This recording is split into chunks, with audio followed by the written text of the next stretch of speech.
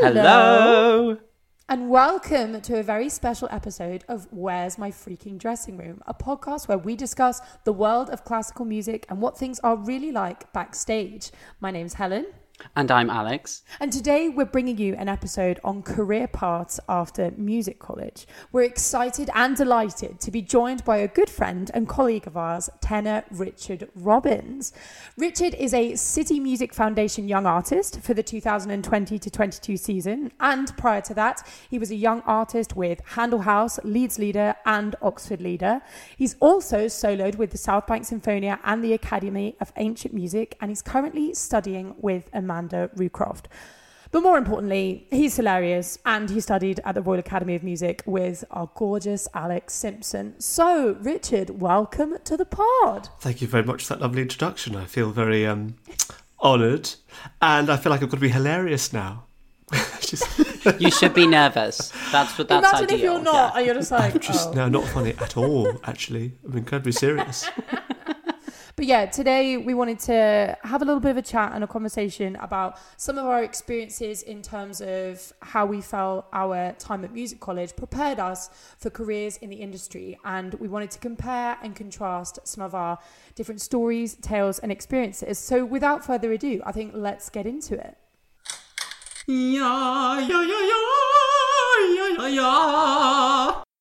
Okay, so question number one, Richard. Can you give us a sense of your time at music college, please? Yeah, of course. So, first of all, I went to Royal Holloway University, and when I was there for 3 years, and I was in the chapel choir, and that is what sort of really latched me on to doing more like a sort of thinking about a career afterwards in singing. I left that, and then for a few years I worked as a sort of this sort of outreach thing, which was then called outreach. Now it's called vocal leading, most of it, and that was through all sorts of different places, Westminster Cathedral and blah blah blah blah blah.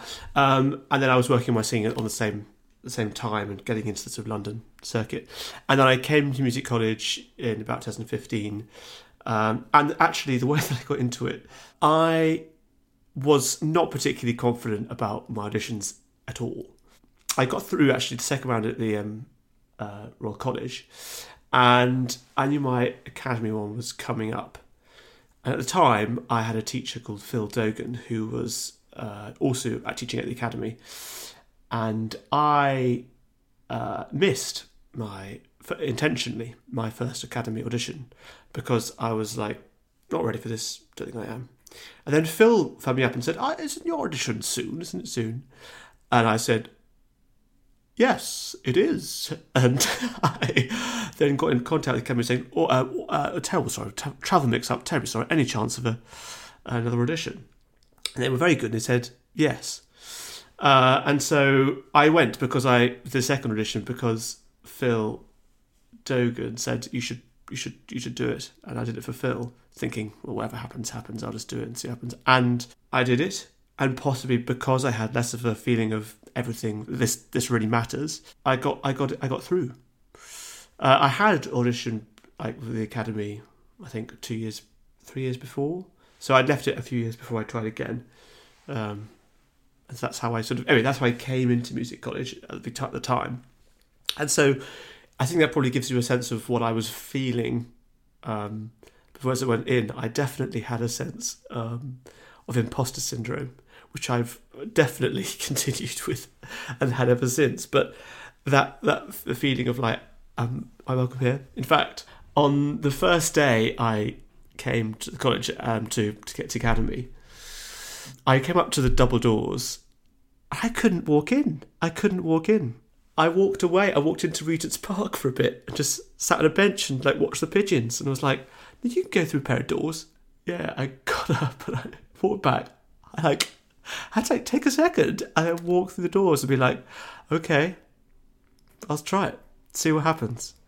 There was no sense of me at all of what it might be like. There was no sense of what kind of thing am I expecting this to be. I had no real idea. And I thought I was going into a building and into a space where everyone knew what they were doing. And you kind of get that sense of it with music colleges because they are living, breathing organisms that people come into and leave, there's constant things happening. There was not a sense of this is how it works. This is how you're introduced to the world. Even though I was doing music at the time and I was doing singing, I felt very green. So that's how it was to begin with. I mean, yeah, that's how it was to start. And then from that point onwards, the classes that were there, please feel free to interrupt, whatever. But then I began to sort of meet people that I thought, actually, they get this is mad as well.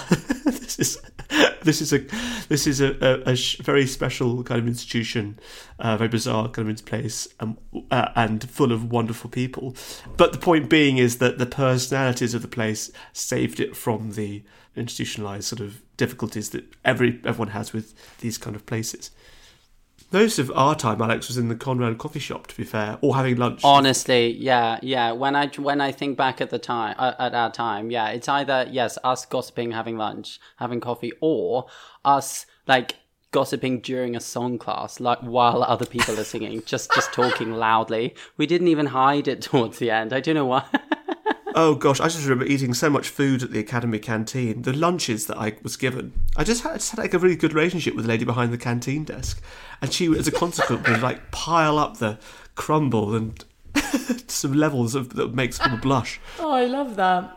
And then, did you feel kind of as you went through your time at academy, because you said kind of when you entered, you had no idea how it was going to be and how it would be like when you left. As you went through your time there, did you feel that you gained a sense of what things might look like in terms of your life after the academy, or not? Maybe not so much. Yes, I had an idea of what the industry sort of was like, but I never felt there was a way that was paved for me to be able to get there. It felt like it was something for other people to get, and I wasn't to be told the secrets of that. Out of curiosity, Alex, like, to put that to you, did you feel that way? Yeah, exactly. Yeah, absolutely. I think a lot of us felt that privately, but didn't want to say it to each other. Yeah, because it felt like a sort of a mission of like, oh, I am not very good. Well, speak for yourself, but yeah. but that's what it comes down to. It's so basic. It's so simple, it's so basic, but it really was you telling yourself that you're not good enough. And, comparison is the thief of joy.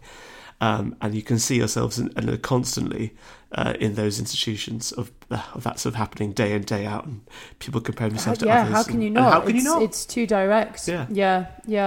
So if I was to put the same kind of question to you, Al, then about your time at academy, did you have a sense of what life might be like for you when you left? I agree that the people surrounding us, our year group, made it an enjoyable experience. Because, well, looking at other year groups, I was hugely glad to not be part of them and their cliques.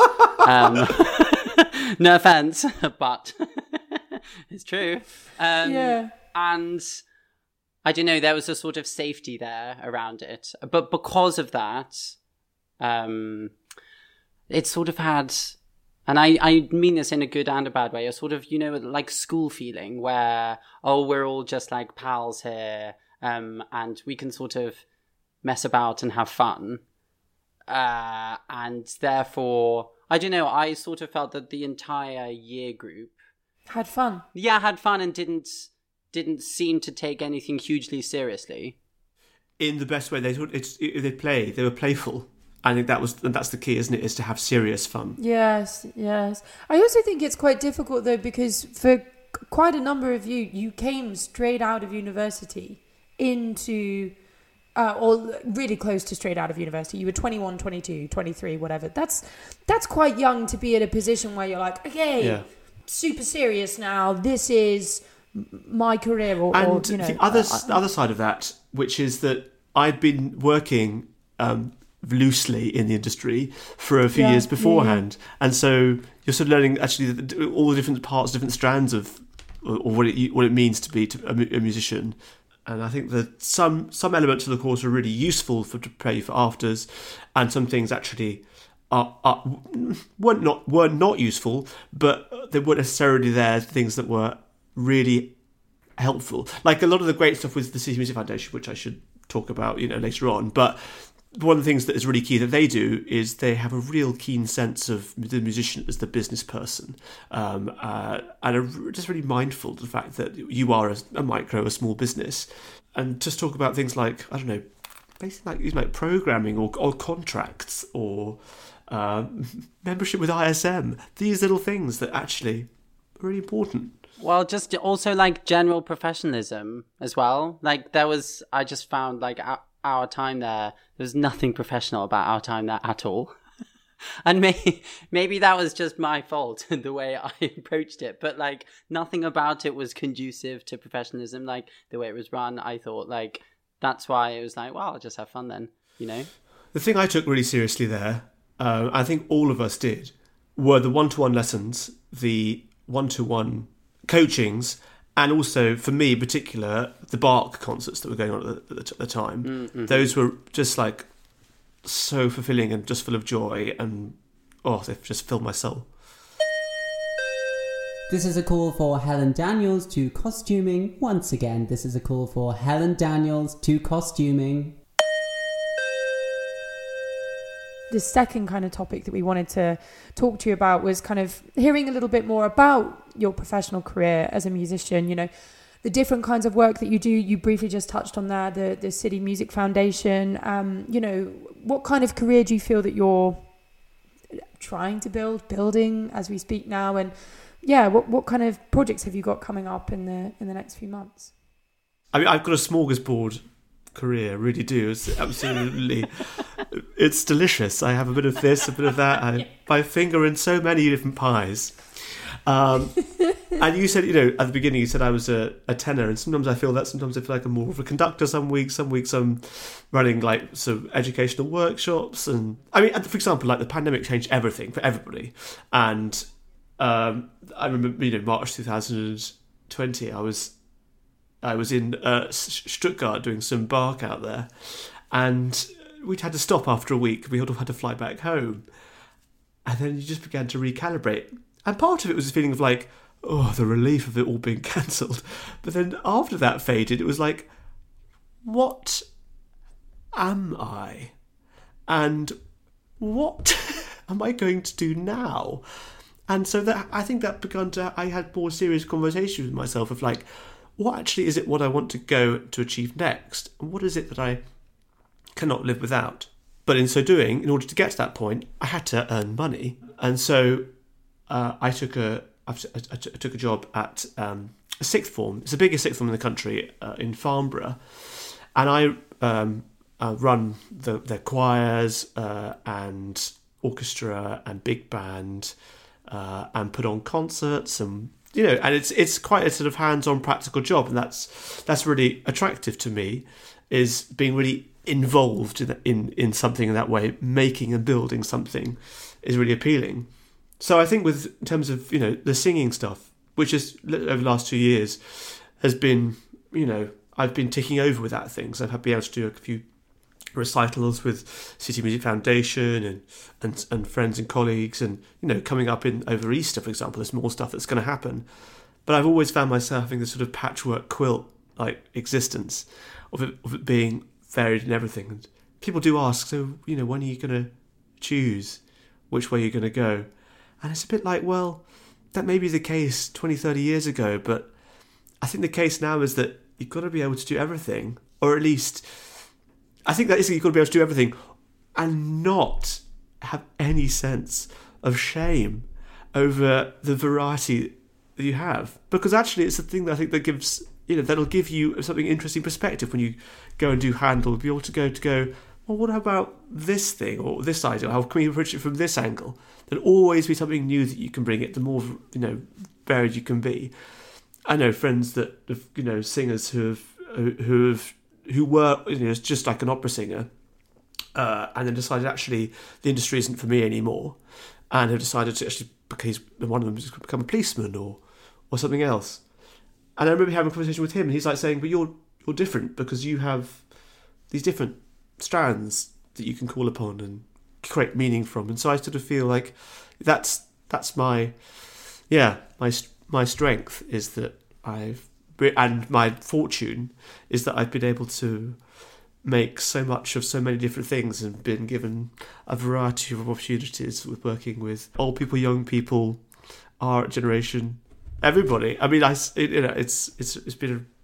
I feel most confident sometimes when I'm with people that are not my age. That's nice, though. I feel, that's a real skill. I don't know why, but I love the gregarious joyfulness of kids, the cheekiness and wisdom of the elderly. Everyone loves a dirty joke as well, don't they? When they're old people as well. Yeah. I feel at home with those people. Yeah, I think what's nice though is like you take pride in the variety of the work that you do, and Al, that's something we really believe in passionately about here on this podcast.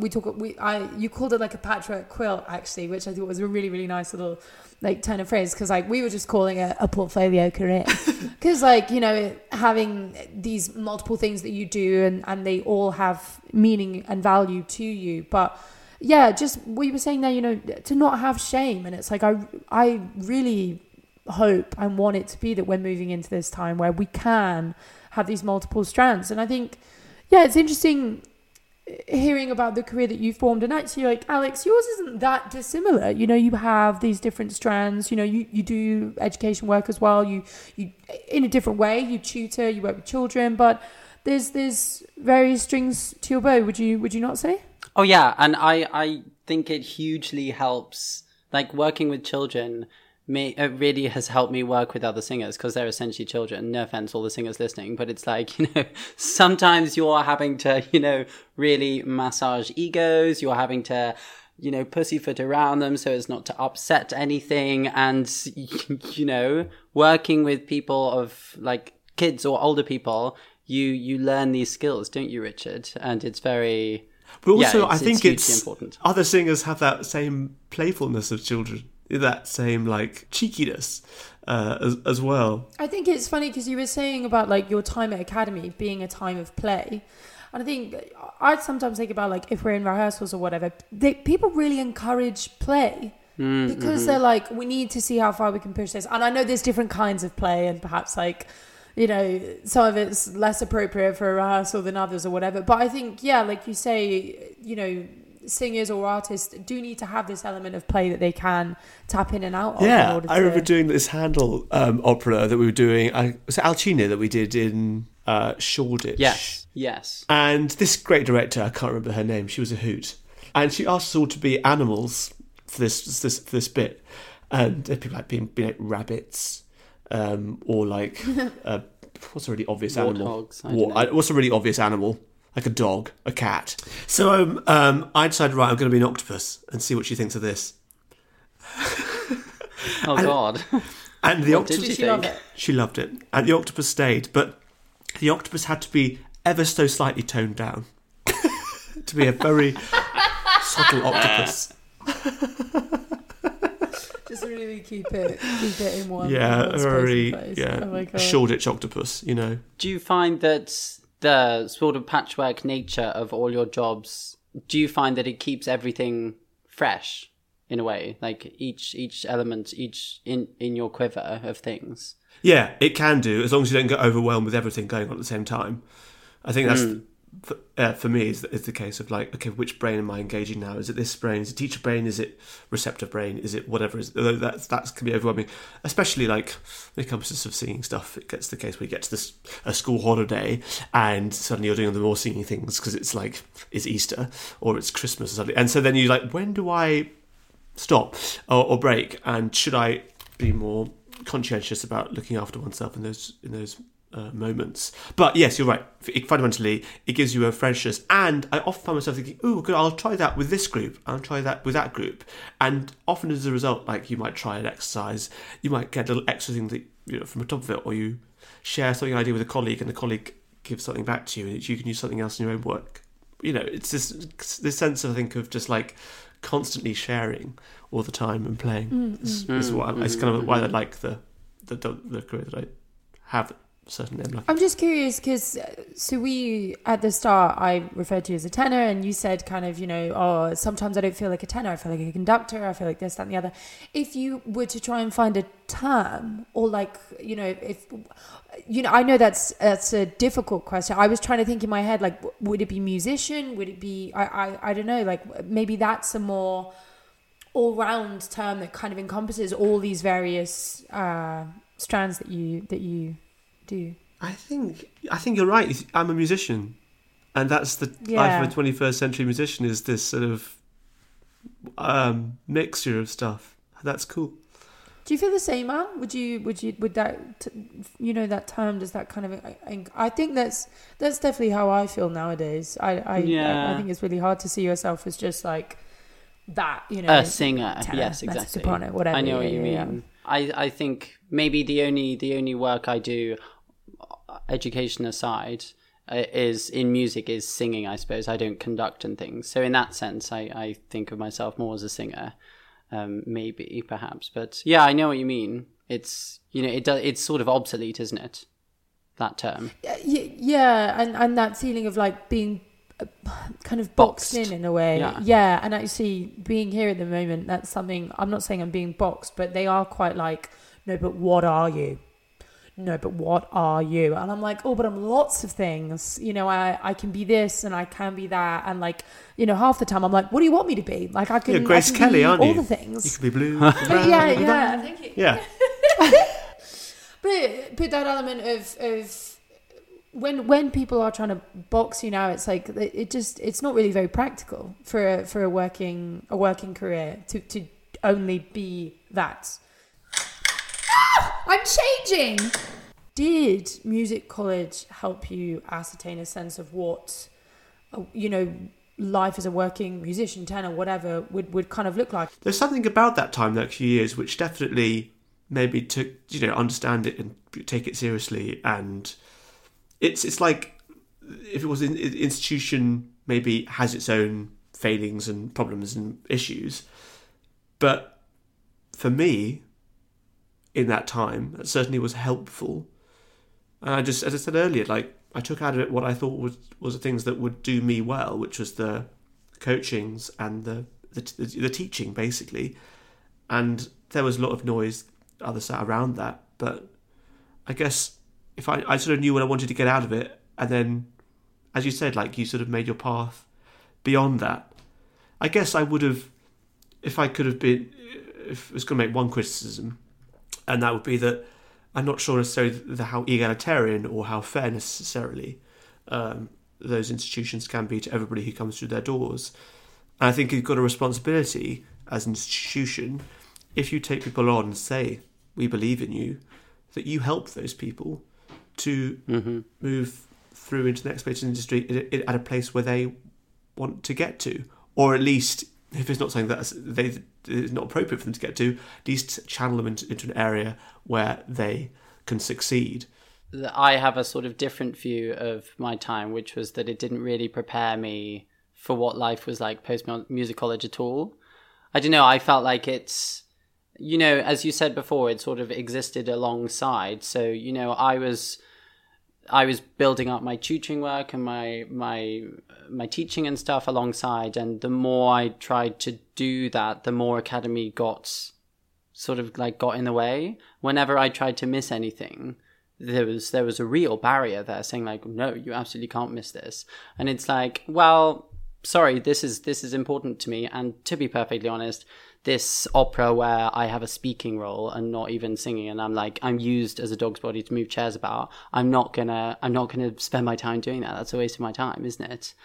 When I do need to be pursuing these other strands of my career, which I care about. I don't know. So in that sense, it was very much like, no, you focus entirely on what we do at Academy, and you sort of put the blinkers on to the outside world. That's how I felt a little bit. I wonder if in a way, because Richard did work before he went, you know what I mean? Like he did a few years, got some experience, had a job, whereas, Alex, you kind of came from your lay clerkship straight into another quite institutionalized system. There are different experiences both of you bring to your time at music college then. And you've got to earn money. you know, in order to go to these places and to live in London, you've got to earn a lot. You know, to get money to pay for rent and everything else. God, I was working out the other day that in the last 10 years I spent over 100 grand in rent, which is just doesn't that eat your soul What a bit? depressing thought. Everything about it makes my skin crawl. Did you say Yeah, but how much have you spent on coffee, though? I mean, come on now. 200,000. Other more important. Yeah. Please. Oh, dear. Yeah. How did you find Trinity prepared you in terms of later life, Helen? Excellent question, thanks. I suppose I come from a similar angle from Richard in that I worked for like 4, maybe 5 years before I went to music college, and like some of that was musical work, freelancing, ensemble singing, whatever, and then others it was administration work. I went and worked in offices. It used to be like arts admin, and then I moved into the charity sector. But I think having had time where you are just working and you're just like going about your job and your life, it made me think about music college and the time that I was giving to this educational process in a very, very, very different way. So I wasn't there for fun, to be honest. And I knew what I wanted to get out of it. I knew where I wanted to be roughly in the 2 years, like after the start of the program. And obviously it happened during the pandemic, so it wasn't ideal in terms of everything that I wanted to get out of it. However, like just to have the headspace to be like, okay, this is something you wanted to improve. You've given yourself these confines in which you can do it, and then just trying to make that forward progress. But in terms of, I mean, this is something we talked about before, but like just practical things in terms of like how one would be a musician and like live life. So like stuff like paying taxes, making invoices, having a really good CV, like something as basic as that, like getting something where it's like, this is what looks good, this is what isn't, blah, blah, blah. You know, I really think that's something that a conservatoire, considering it's a performance-based institution, I really do think there are little bits that conservatoires should be kind of taking in hand and talking you through, and maybe some institutions do and others don't. I don't know if this is true, but there's this, I don't know, it's like, you know, the introduction of fees in a lot of educational places and universities and the rest of it. Yeah. I think a lot of people are asking, what am I getting for what I'm paying? I think institutions need to ask the question is, what are we giving as well? And I think that's a fair ask, really. But being sort of on the other end of it, which is that I've been doing some work at Junior Trinity recently. And I can tell you, 9 times out of 10, it's cock up, not conspiracy.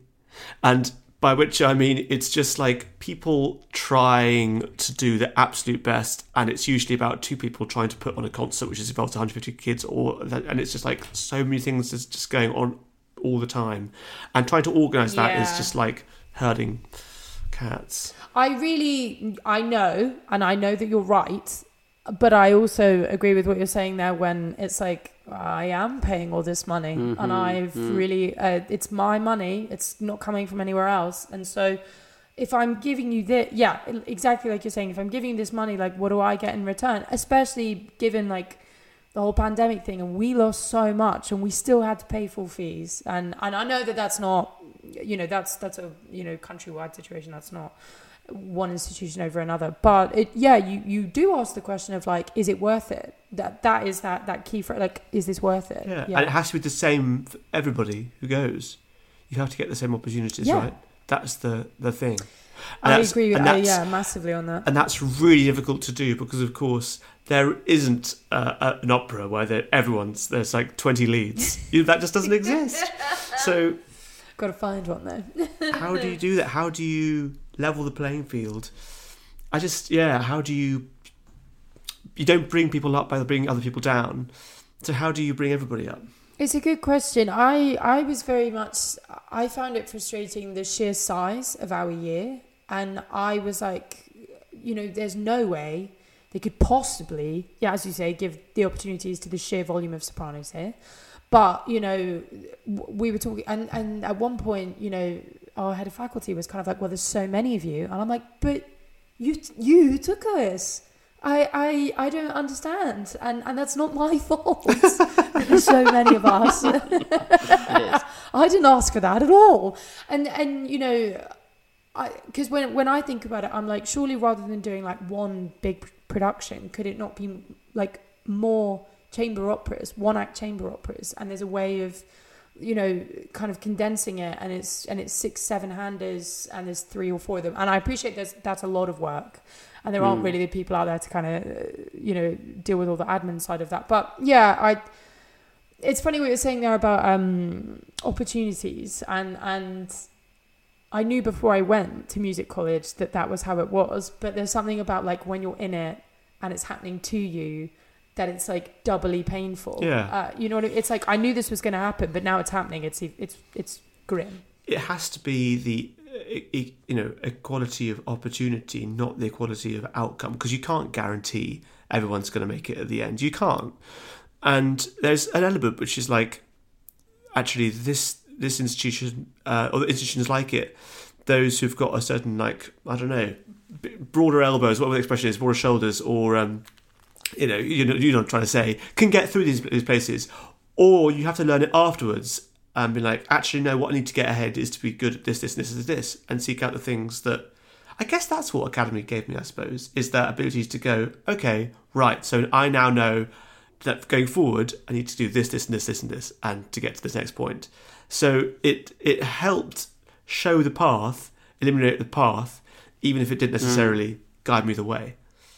That's curious. Yeah, interesting. I suppose also, well, when, you know, we talk about like, you know, we have to like give everyone the opportunities. I totally agree, but we can also create different types of opportunities. So like, we're not saying that, oh, like the some singers are really good, some singers are just like terrible and shouldn't be in music college at all. It's like, well, okay, maybe they're not cut out for being Cavaradossi on stage, but maybe they're going to go into another line of work to do with music, like, you know, outreach and education, or working with choirs or whatever. Well, one of the best kept secrets of the Academy was the Open Academy, which was, you know, Julian West's portion of the place. Yeah. Where you could do educational work, and the stuff that they did was just so broad and so interesting and wonderful. That's how I came, in fact, to work at Farnborough, really, was because of the connection they had with the Academy. I just went to Farnborough and thought, what is this halcyon place? What is this amazing place? Have to find out more here. But yeah, I agree. There has to be a sense of like, what if the music institutions weren't just music institutions, but had a more like sense of performance of it? So they had like people who are in raising costumers, or people who were interested in lighting, and I don't know. It's like the sense of like, then you get this artistic community and hub of people who can, I don't know, share again. And then, yeah, exactly, that people can bounce off each other as well and form collaborations with each other, rather than this, like, everyone's sort of against each other for the same role sort of feel. There are ways of doing it which aren't so competitive. This is a call for Alex Simpson to wigs and makeup. Once again, this is a call for Alex Simpson to wigs and makeup. What are things that would you say that you have discovered while working? What have you learned on the way that the music college didn't teach you? What are the skills that you've equipped yourself with since leaving? I think the beauty of perception. So it's something that my really good friend Patrick Terry has told me. Clang. The gorgeous Patrick Terry. He said, I think, and this is also something that I think that he was told when he was in America once. And he said, the industry wants you but doesn't need you, and you've got to want it but not need it. And I think that's very nice. Gosh, yes. Has like steal that. Please, God, is sort of what has like governed my philosophy since leaving. That sense of just I'm going to do it the way that I want to do it, rather than try and please somebody else. And I'm going to explore things with people that I respect, and just, I don't know, things tend to work out if you're lovely and nice and good to people. And especially in our industry, if you're good to others, people will want to work with you. And so that's how I think. Practically, though, in a sort of nitty-gritty kind of way, I think that, like the City Music Foundation thing I was referring to earlier, like really good, how to program well, what to ask in terms of like a contract, what should you be aware of, what are you willing to say yes and no to as well. I think that's a good one. I think being judicious with your yeses is really sensible. And how have you found, because you mentioned, finding the people that you want to work with, how did you actively seek them out, or did you sort of fall into their laps and you thought, oh gosh, this is lovely, let's do this again? Like how did that work for you? I think, people like you, really. Well, it's just true. It's just lovely people that you want to see. And then therefore you trust them. And therefore I think you do your best work with people that you trust. And the great thing as well as a conductor is that I get to book sometimes, my colleagues and friends to do things with me. And it's nice because I feel like they trust me, I trust them. Isn't this lovely? Yeah. That's sort of what it should be. Yes, it doesn't always need to be sort of, kicking each other down the stairs, I suppose, does it? I mean, that is fun, but, joking. To be able to work in an environment where it's not like, oh gosh, what are they going to think of me? You can just, be yourself and create, can't you? Which I think is very special. And you've clearly managed to find those areas. I think one of those areas in particular was working at Handel House, which I think it was just an absolute joy. You came, I think, for a concert with us, Alex. I think you did some. Did we do Zephyr Torna together? We did. Yeah. I was a tenor. It was great. It was a scream. But that was sort of a place where it was just really intimate audiences of audiences about 30 in the spaces. And I felt really comfortable performing in that kind of room because it just felt like you could feel the audience, you could see the audience, you could take the audience somewhere with you really clearly in the space.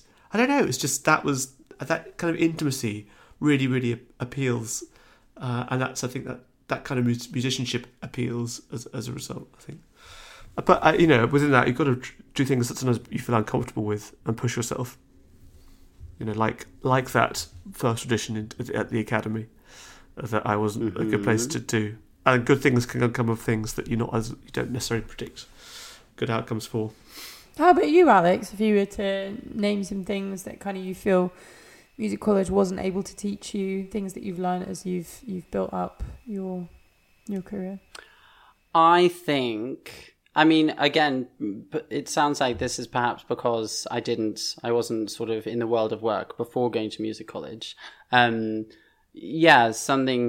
that I've come to more recently, I suppose, is time management and, just making sure... Oh, good. Let's talk about this again. Yeah, I know, right? I'm so sorry.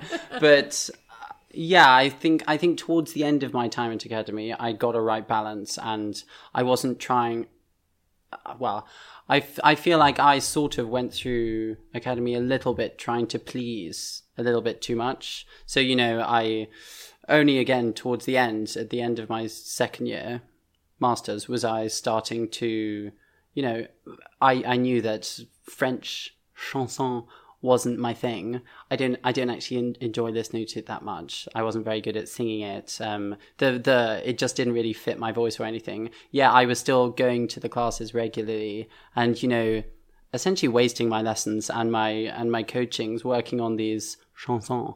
And what was the point? I should have just noted like, nah, that's not for me. I don't owe anything to the Academy. So sorry, I'm just going to miss that and work on my own thing essentially. So yeah, that's something that I learned during my time there, and especially leaving. It's like no, like I really know what's important to me, and I really know what's not. Like that can just like fall by the wayside.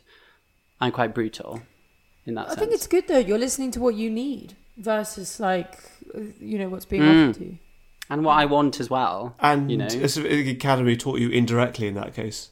what you wanted. Yes. I think I wish I'd come to it sooner.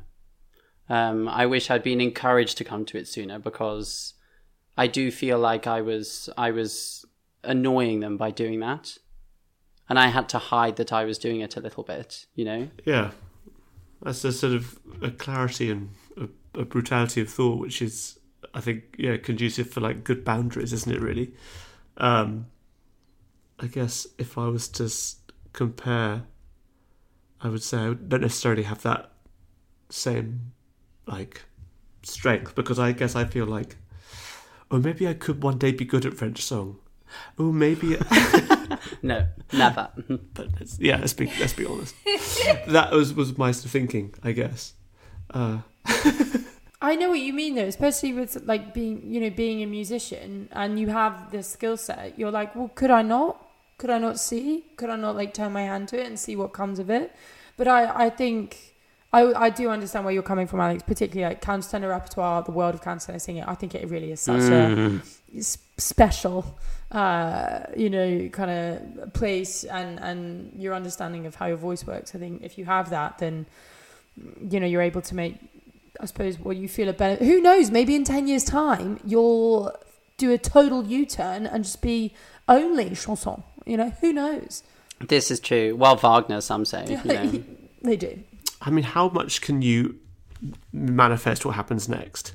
So I've often sort of thought, and that my career sort of almost like happened in hindsight. I look back and think, oh, that's what I did. And, you make sort of sense of it and you make it into a biography, and it looks all right. And then you think, how much control do I have about what happens to me next? What do you think? Is that... from my end, like, wouldn't necessarily say I have direct control, because obviously, life happens and you can't control everything. However, I certainly have seen certain points that I have wanted to get to, and I have dedicated my time and energy to trying to get to those points and places. Like,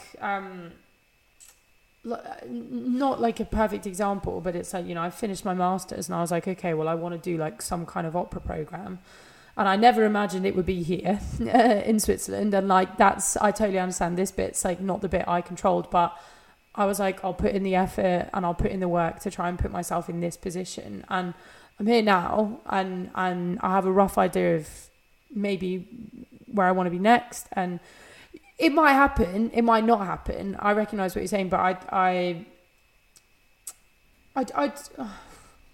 could influence the road ahead, if not necessarily. Yeah. Build it. What about you, Al? What do you think? Well, I think if you have a focus, then you can drive towards it. But you need to have that focus and that idea in the first place to manifest it, right? So, I mean, there's, Helen, you said you wanted a certain sort of opera program. You didn't know where it was, but you knew what you wanted, right? You weren't just like, So I think there definitely has to be a point where you realize vaguely, what field it is, and whether it's education still, or whether it's into a company, a small cog in a big company, or a big dog in a small company, whatever, it doesn't matter. But you got to make that decision in the first place, and then all your decisions will impact where you end up in a year's time. I do think it's quite important to have that moment, though, to think. I always remember the Stephen Fry thing about the tyranny of targets, and how if you have too many, like, well, I'm going to be this by this point, you're going to like possibly set yourself up for failure. So it's about having a sort of... Oh my God, that's me. Is that you, Alex? No. What did we say this year? We said it was manifesting. We weren't doing targets. We were doing like loose manifestations, like ideas. Gosh, good memory. It's on this podcast. Just tune out when Helen speaks. Yeah. I know, honestly. So dull. I just take my headphone out. All cast, this is your 5-minute call. Repeat. All cast, this is your 5-minute call. Well, we thought we'd end on a positive. So what would you do differently if you were to redo music college? Keep it cheery. I'm assuming I'm almost redoing it from my standing point now. Yeah, think like I with would- that hindsight. Yeah. Don't ever think it. I would... Okay. I would be braver, for sure. I would That's definitely a be braver. really good one. Ooh. I would ask for more what I wanted. I wouldn't have felt so bad about, taking because I was giving and having it. Okay. Well, sorry, you can clip that if you like. That could be the intro, can't it? They're good. Yeah, that's nice. Oh, damn it. Helen, go on. If I was to do it differently, I don't know how to. You put it in a really nice package. Mine isn't as easily packaged, but that thing of, I went to every single thing they put on because I thought I should, and some of it was really not necessary for me, but I felt so guilty about not going that I just went and I sat there and I was really annoyed that I was there. And I think if I was to redo it again, I would have the self-knowledge and understanding that these are the God, bits. you're so annoying. Why couldn't I have gone before you? That's literally what I was going to do. Sorry. I've written down, like, give no fucks. Just slightly like, do different. what I want. Well, yes. I mean, I didn't say give no fucks, but... No, sorry. Yes, just to know, like, I'm not going to do that thing. Like, that's a waste of my time. My time is precious. I am paying to be here. You are wasting my time on this earth by making me listen to your nonsense and your crap. So yeah, I would be much more ruthless in that sense. But keep it, let's keep it light. Okay, ruthless. Well, thank you very much, Richard, for sharing your incredibly interesting thoughts. I'm trying not to sound sarcastic. How passive. It was. Thank you for your incredibly generous podcast. What a lovely time I've had. There we go. But no, it's nice to have this sort of discussion, I think, because perhaps I'm special in this sense, but I tend to box out parts of my life and sort of not really talk about it at all. So to speak to you again and relive my time around was a lot of fun. So thank you, Richard. Well done. Thank you. Absolutely, thanks for having me. I guess I'm also conscious that I don't want to put anybody off from applying from music colleges, because I met so many wonderful people there, and that they've helped move my career on enormously. So you'll meet incredible people, and you'll learn indirectly or directly. Either way, you'll learn. Oh yeah, 100%, and like gives you an opportunity to explore a part of yourself, a career that you might want to have. Yeah, there's countless opportunities to be had. Definitely. Where might people be able to find you if for some reason they were mad enough to want to, I don't know, watch you conduct or listen to you sing? Funny. Yeah, richardrobinstenor.com. There you go. And that's where you can keep up to date with what's going on for me and what's... or, of course, I've got a new visitor puppy. So you can follow me on the gram to see that, which is Richard_Trolley_Robbins, to see my puppy. So we are sad to say that this episode with Trolley is going to be the last episode in series 2 of Where's My Freaking Dressing Room. Thank you so much to everybody that has been involved in this fantastic series. In particular, our special guests, the incredible Hetty Gullifer, the fantastic Sam Cobb, and the episode that you've just heard with the wonderful Richard Robbins. Keep getting in touch. Please, please, please let us know your favourite episodes. We've so enjoyed all the emails, all the tweets, all the Facebook messages, etc. Getting involved, keeping us going. So please keep them coming. Thanks so much for coming on this journey with us. We are so happy to be growing and developing a community of classical artists and musicians that are being more open and talking about their life, career and experiences.